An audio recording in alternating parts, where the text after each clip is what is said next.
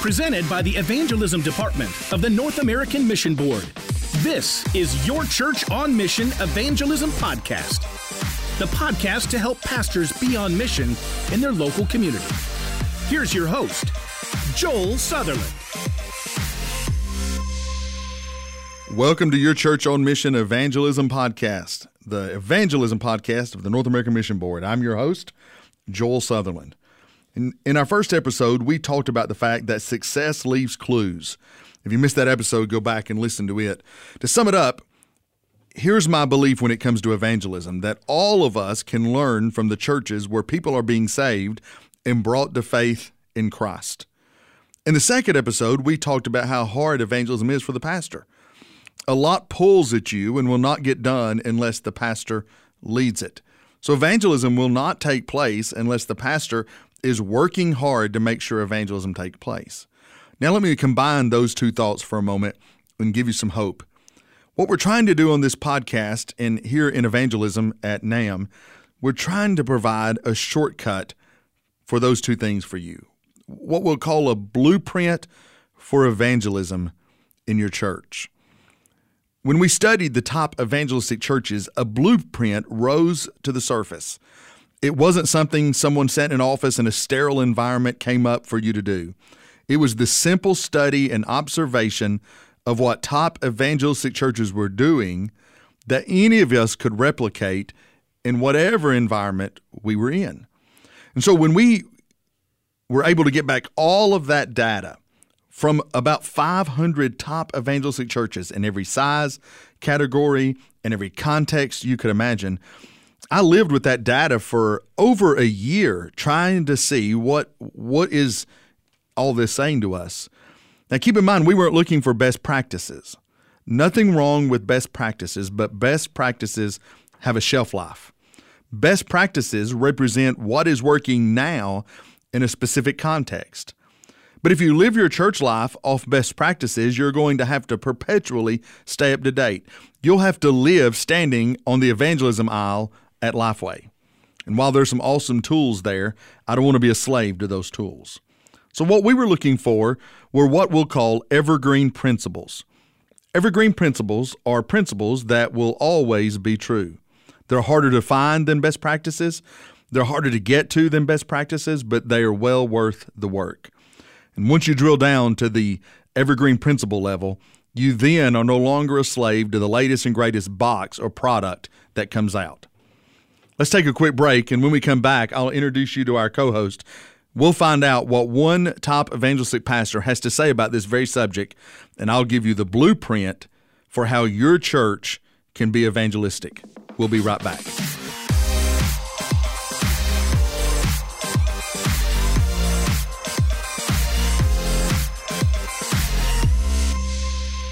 I'm joined today by my co-host, Scott Smith. Scott, how important is a blueprint for a pastor?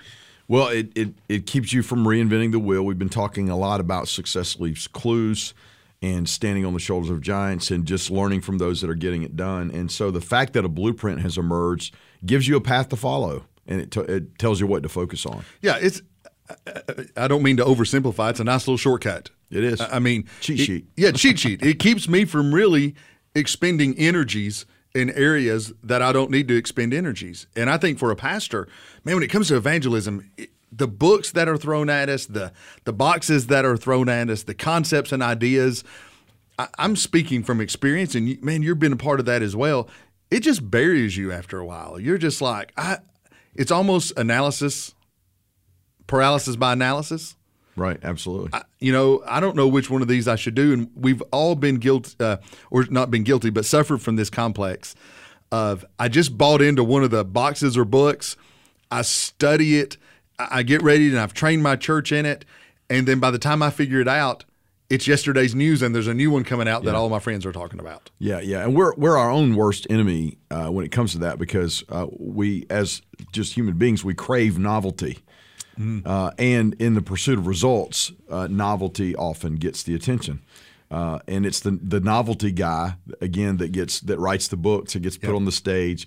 When we need, and that's what's distinctive about this podcast and what we're trying to accomplish here, we're getting back to what are the evergreen principles that don't change. Yeah. And so, in other words, you need to learn the language before you try to master the dialect.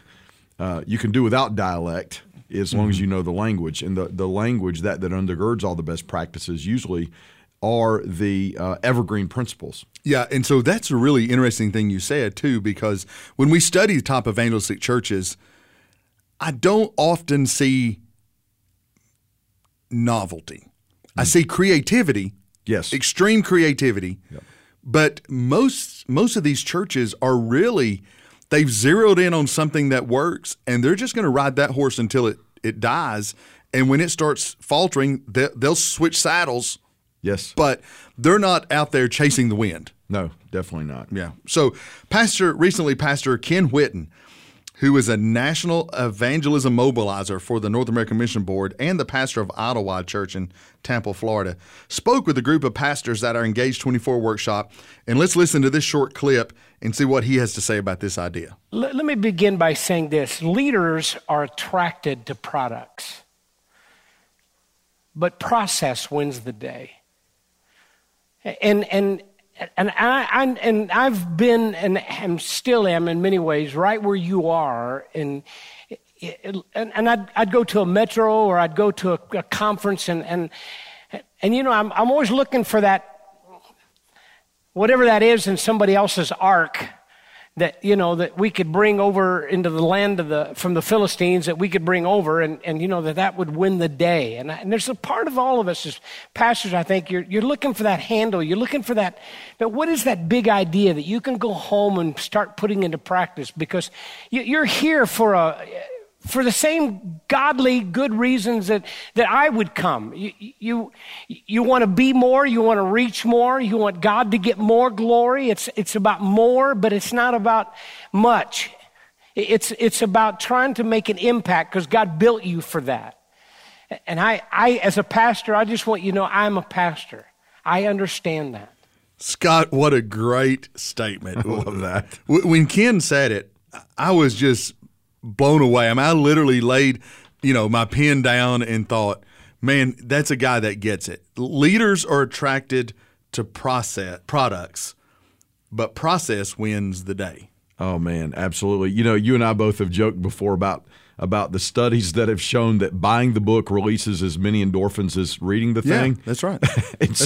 So we fool ourselves when we buy the product thinking we've done something substantive, and we haven't yet. So we go from endorphin rush to endorphin rush. We go from conference to conference, book to book, product to product, box to box. But process wins the day. And so what you'll find is among top evangelizing churches, as you well know, they're in love with the process. Yes. And that's one of the things. It's hard work to get to the process a little bit. I mean, it's hard to figure out my systems. But once you get there, it's like being on roller skates. Yes. Once I get my process down, I'm going to move a lot faster than switching from product to product to product to product. Yeah, absolutely, because you're never just starting over. No. And it's one of the things that intrigues me. I get a lot of questions around the nation about what is the latest and greatest evangelism witnessing tool. You know, NAM has a great one. 3 Circles is awesome. I encourage everybody to get it. I mean, we're really trying to help you have a gospel conversation. But EE still leads people to Jesus. Like, right. EE is still correct. Faith still works. You don't have to jump from product to product to product. Now, there is something you need to keep it fresh in your church, but that doesn't mean change horses every time the wind blows. That's products really have a way of hurting us more than they help us sometimes. Yeah, absolutely. It's almost a letdown sometimes. It's like, man, what are you guys doing to train in personal evangelism? You got so many soul winners in your church. What's the thing you're using? Is it the 3 Circles? And they're like, no, we've been doing faith for 20 years. Yeah, exactly. And it's almost a letdown. It's like, oh, man, really? Yeah. I was hoping for something more sexy than that. But it's true. They've mastered that one thing. And there's no one thing that is common among all the top baptizing churches in the convention. It's that they've gotten really good at whatever they've gotten really good at around process. It's a predictable, systematized process. Yep. They've got the principles down. So here's what we want to do. Now, all this will be in the show notes, so we don't expect if you're listening to this, to be able to keep all this. You don't even have to write what we're going to tell you next. Write it down. We're going to write it down for you. I'd encourage you to take notes if you're in a place where you can, but I know most people listening to podcasts are doing it in their car while they're jogging or something like that. But what we want to do over the next 10 or 15 minutes is to give you the blueprint as a pastor and just walk you through it and let you get a little idea of why we're calling this evergreen principles more than best practice. Now, I want to be honest, sometimes we're probably in between a best practice and evergreen principle, trying to refine it. Just so you know, we're trying our best to get to evergreen principles. And it's harder work than just identifying a best practice. So let's walk through this, Scott, kind of let them know what we're talking about on each one of these. And so what we found when we studied these top evangelistic churches, again, there's a ream of research that we were going through. We found 3 big circles. We weren't trying to copy 3 circles evangelism tool, but we found 3 big rocks in evangelism that most churches were living in. Now, let me say this before we get into this. We rarely, if ever, found a church that was doing all of these things well. When it's all said and done, I'm going to give you I'm going to give you three big points with 3 subpoints underneath each one of them. It's simpler than that, but I didn't find a church that's just knocking it out of the park in all 3 of these areas. We mainly found some that led out in 1 or 2, a couple of the big areas, but we never found a church that existed outside this environment. So every top evangelistic church that we studied is in this framework somewhere. So I'm telling you that, Pastor, because I want to alleviate the "but what about" nagging that goes on in your mind. But what about this? Look, every church we found is in this framework. So here it is. Number 1, top evangelistic churches have pastors that lead on mission. Now, Scott, I think that was true for every church we studied, that the pastor has to be the guy who intentionally leads his church missionally. Yes. In their local context. Yeah, I would say in every church that we've studied, the pastor is never the bottleneck.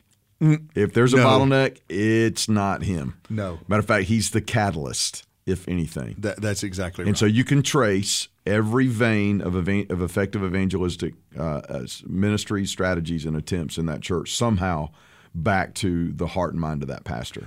Yeah, and so I know there are some pastors, we hear this. I get a lot of resumes. Guys send me their resumes about, if you know of a church. I'm fine with that. I understand. And I'll often tell guys, hey, if you can't move the church you're in, if it's just not going to move, go somewhere else. I'm good with that. But I have guys say things like this: I really want to pastor an evangelistic church. Well, there is no such thing without a pastor. Like, if a guy's pastoring evangelistic church, he's not leaving. He'll die in that pulpit. He's not going anywhere. Right. There's no group of people that I know of that are just highly evangelistic on their own that doesn't have a shepherd that leads them to be evangelistic. So you're not going to go find an evangelistic church. You've got to create an evangelistic church right where you are. Scott, I don't think you've ever seen in your travels as an evangelist or as a consultant, you've never just probably or rarely, if ever, stumbled into this great church that didn't need a pastor but was leading people to Jesus left and right. No, not at all. Matter of fact, the churches that do that don't have a pastor, had one. They're just between. He went on to probably a bigger work because he wants to reach more people for Christ and lead another church in a more populated area.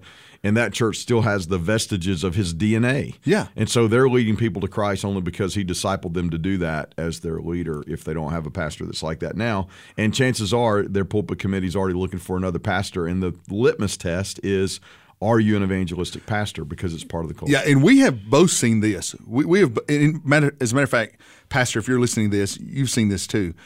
We've seen pastors fail and fail and fail evangelistically at a certain church and kind of write Ichabod on it.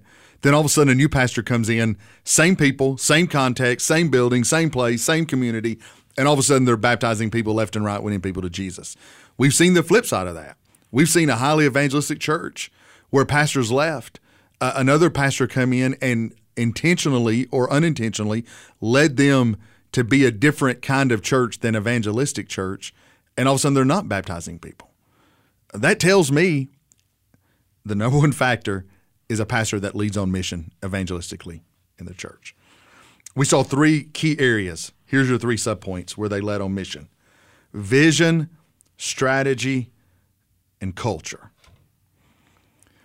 That may not be everything, but Scott, that if you get those 3 things right, or a couple of those things right, you're going to carry your church a long ways. Yeah, we just gave you something so important to focus on. Matter of fact, all these are important to focus on, and that's the beauty of a blueprint. What you focus on expands. And so it's like, like in the old strengths finder that we talk about sometimes, maximizer is one of those strengths. So a lot of guys listening to this, pastors are maximizers. They can take what others are doing and make it even better, or fit it to their context and make it better.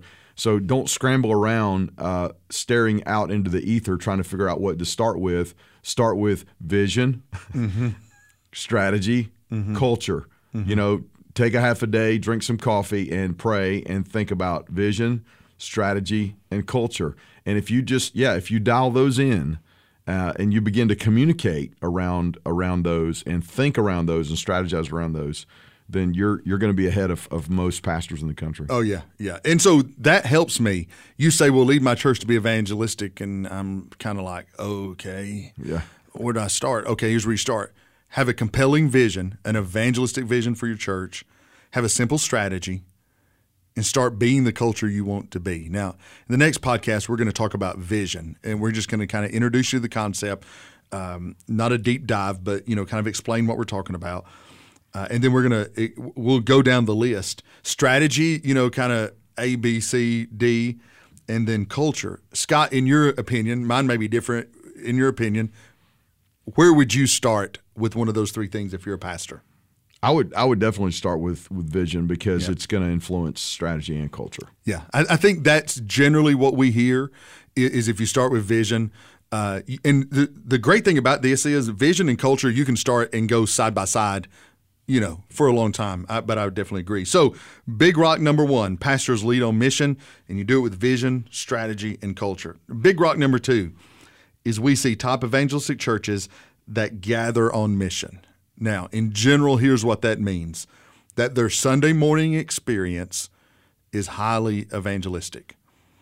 Scott, we rarely see a church that's not the case, correct? Oh, yeah, absolutely.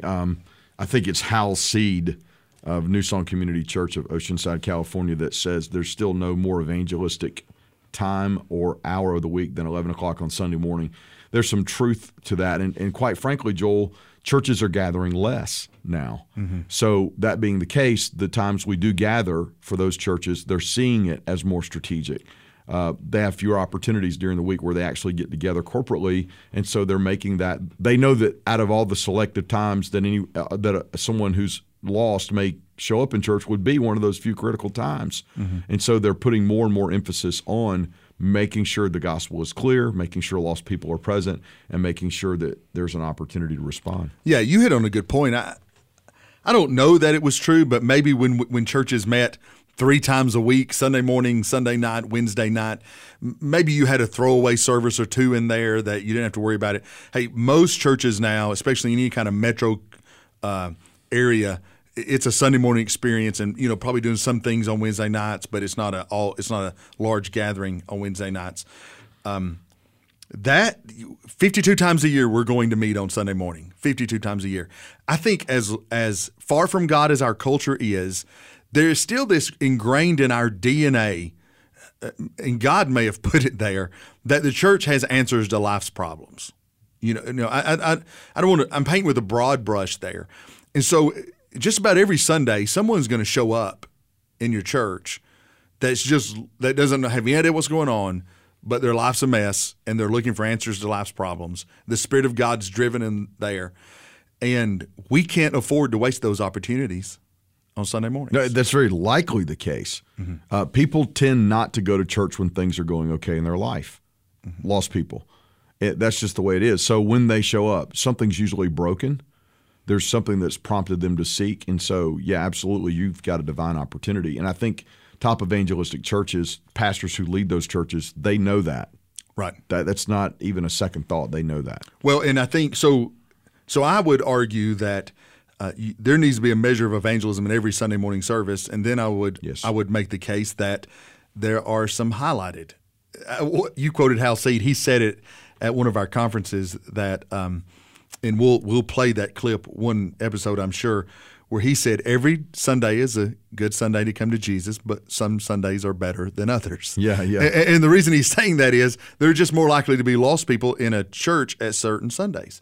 And we know what those are. The biggest one is Easter. Yeah. No doubt. Yeah. And so I know most churches let Easter come and go. I mean, you're working on that this year with some churches. Easter planning should start 12, 16 weeks out. Yes. Oh, without question. Because such a huge service, Christmas is another big one, Mother's Day, yeah. Maybe anything you highlight. So I'll say this, when we did our research and we tried to ask every church, I polled every seminary professor of evangelism and said, what would you like to ask these churches? I polled every evangelism consultant around the nation, Scott, what you do, and said, what would you like to ask these churches? So we had a large document we were putting together, but I thought, we may not have asked everything. So I asked them, what is the most evangelistic thing you do? And over in an open dialogue box, they just said, Sunday morning, Sunday morning, Sunday morning, Sunday morning, Sunday morning. It was just that evident. And so they're leveraging Sundays for the gospel. We see three things emerge from that. Number one, they were evangelistic on Sunday mornings. Number two, they were expectant. God and guest is what we say. A high emphasis on spiritual awakening and a high emphasis on hospitality, guest reception. And number three, they were engaging in the music and in the message. Evangelistic, expectant, and engaging. Scott, you've dealt with this for years. Let's just pull one out. For example, the emphasis on the guest experience. How important have you noticed that is in top evangelistic churches? They all are extremely guest friendly. They make their guests feel like royalty from the time they get out of the car, because I think that one of the things that top evangelistic pastors understand is they have become somewhat of a missiologist and understand how their prospects that they're trying to reach think in their community. And they know that most people are deciding within 6 to 10 minutes of getting out of the car in the parking lot as to whether or not they're even going to come back. And studies show this is true over and over and over again. So those first 6 to 10 minutes are critical. And pastors are aware of that. So their signage reflects that. Their greeter team reflects that. The positioning of their welcome area and what's on the welcome at the welcome station reflects that. How people transition, how guests get transitioned from the parking lot to drop their children off. I mean, everything is covered from the guest experience standpoint, because they understand that everything is building up to the crescendo, the punchline, the finish line of the entire service, which is an invitation to come to Christ. Yep. And so they make sure that they grease the skids, as it were, to that point, and there's no friction, is what I like to call it, between the parking lot and that gospel invitation. Yeah, they're basically trying to hand walk people far from God to the cross. Absolutely. And they just don't want to leave it up to chance. And so, well said. So we see Big Rock, pastors leading on mission. Big Rock, churches gathering on mission. Third, Big Rock, members living on mission. One of the things we discover in these churches is that they're really trying to figure out, and I would say, Scott, this is a tension. This is, they're trying to make this work, right? We used to refer to as missionary as someone who got on a boat and went overseas. And really, that's horrible language. That's horrible nomenclature, because you're a missionary no matter where you are. You're a missionary if you're a believer. You're a missionary in your office. You're a missionary in your plant, in your factory. You're a missionary in your community. So really, top evangelistic churches are trying to get their members to see themselves as missionaries, and they're trying to resource those members to live on mission. Scott, how would that change North America if 16 million Southern Baptists saw themselves as missionaries? Yeah, absolutely. It would be a sweeping sea change because the vast majority of people who are attending Southern Baptist churches right now, they won't admit this, but they see themselves as consumers. And so they evaluate everything in the church based on how it's impacting them as a consumer. And we're moving out of that now. Now, I think the millennials have caught a little bit more of a service, sacrifice vision that's a little more innately missional. I'm talking about even non-Christian millennials have a missional wiring in them. That's why they'll sign up to go over, overseas and do some charity work in a third world country with no biblical framework at all, because they're just a little more wired that way. But I think the vast majority of those that are in our churches now are not wired that way by nature, because of the consumerism that came into the church, over the last 30 years. So as a result of that, we're having to recondition our people through, again, biblical preaching. And this is what the top evangelistic pastors do. They're reframing the role of the believer in their context, and they're recasting it as missional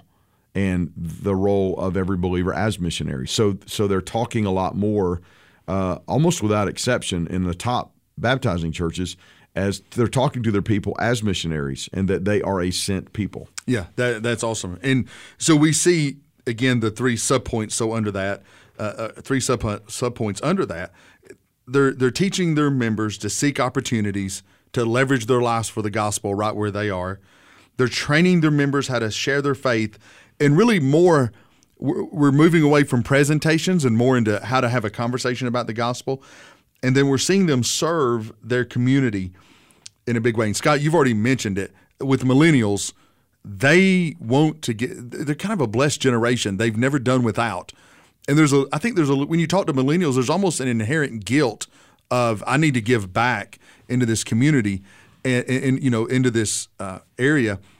And churches are tapping into that, and they're becoming the vehicle by which the whole community serves through the church. Yeah, absolutely. There are churches that are creating now evangelism strategy around serving, not making the target of those receiving the service the evangelistic target, but those that are being recruited to serve in the ministry. So what's happening is there are churches that are seeing a lot of lost people sign up to be on the serving end. And they receive and hear the gospel by just serving alongside other believers. Yeah, John Metter, who is the Pastors Conference president at the Southern Baptist Convention in 2016, Pastors First Baptist Church Euless, has a huge serving ministry called Six Stones, and we'll have him on sometimes. But he talked about, I think it's Home Depot in his area now requires all of their employees to give volunteer hours through that ministry that his church has. And so, that gives you an unprecedented opportunity to witness to the people who are standing beside you doing the work of evangelism. So there it is. There's the blueprint. Pastors leading on mission, churches gathering on mission, members living on mission. That is come and see evangelism. That is go and tell evangelism. That is pastoral leadership. Scott, that blueprint is about as evergreen as we can get it, I think, isn't it? Yeah. Let's just walk through that again, and it is there in the show notes. Pastors lead on mission, vision, strategy, culture. Churches gather on mission, evangelistic, expectant, and engaging.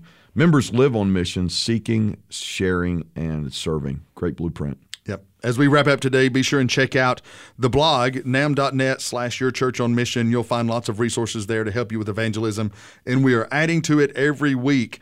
And know we'd love to answer any questions you may have about evangelism. Send us an email to evangelism@nam.net, and we'll answer your questions from episode to episode.